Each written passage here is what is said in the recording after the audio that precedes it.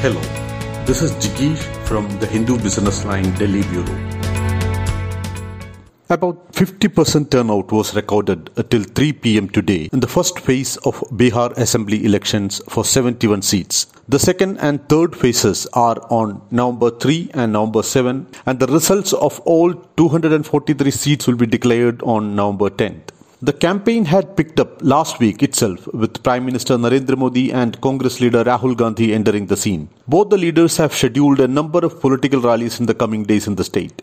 Unlike the previous assembly elections, the political parties will not be able to win a constituency just based on developing new social equations. Bihar is discussing livelihood issues in this election. The opposition's political campaign is based on unemployment.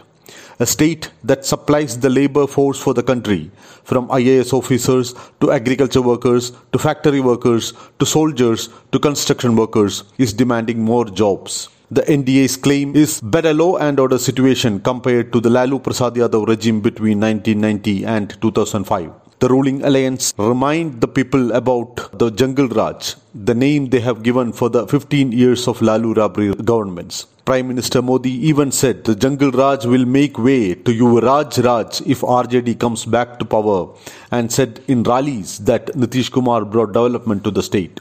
But the youngsters of the opposition, including Tejasvi Yadav, RJD's leader and chief ministerial candidate, and CPI's Kanhaiya Kumar, is asking answers from Chief Minister Nitish Kumar and Prime Minister Narendra Modi that why employment rate has fallen sharply in the state.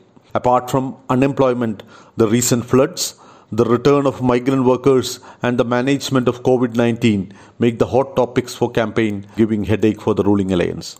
The NDA is trying to make other issues such as the construction of Ram Mandir in Ayodhya, abrogation of Article 370 and the abolition of triple talaq in their campaign. Prime Minister Modi said in Darbhanga that construction of a temple in Ayodhya has begun. He said his political opponents used to taunt the BJP with the question, what is the date for commencement of construction of a temple in Ayodhya? Now his opponents are forced to clap in applause of the government's bold decision to build a temple in Ayodhya. The decision of the LJP, led by late Ram Vilas Paswan's son Chirag Paswan, to leave NDA is also creating hurdles for the ruling alliance. BJP President JP Nadda had cautioned the voters against vote cutters.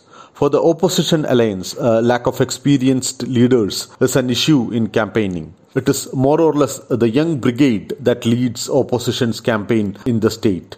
The absence of Lalu Prasad Yadav, who is in jail, and the death of veteran RJD leader Raghuvansh Prasad Singh is really giving sort of vacuum for the RJD in its campaign. They were the fiery speakers for the RJD in the past elections. In any case, it is a different election this time in Bihar, and everyone expects a different verdict also from Bihar.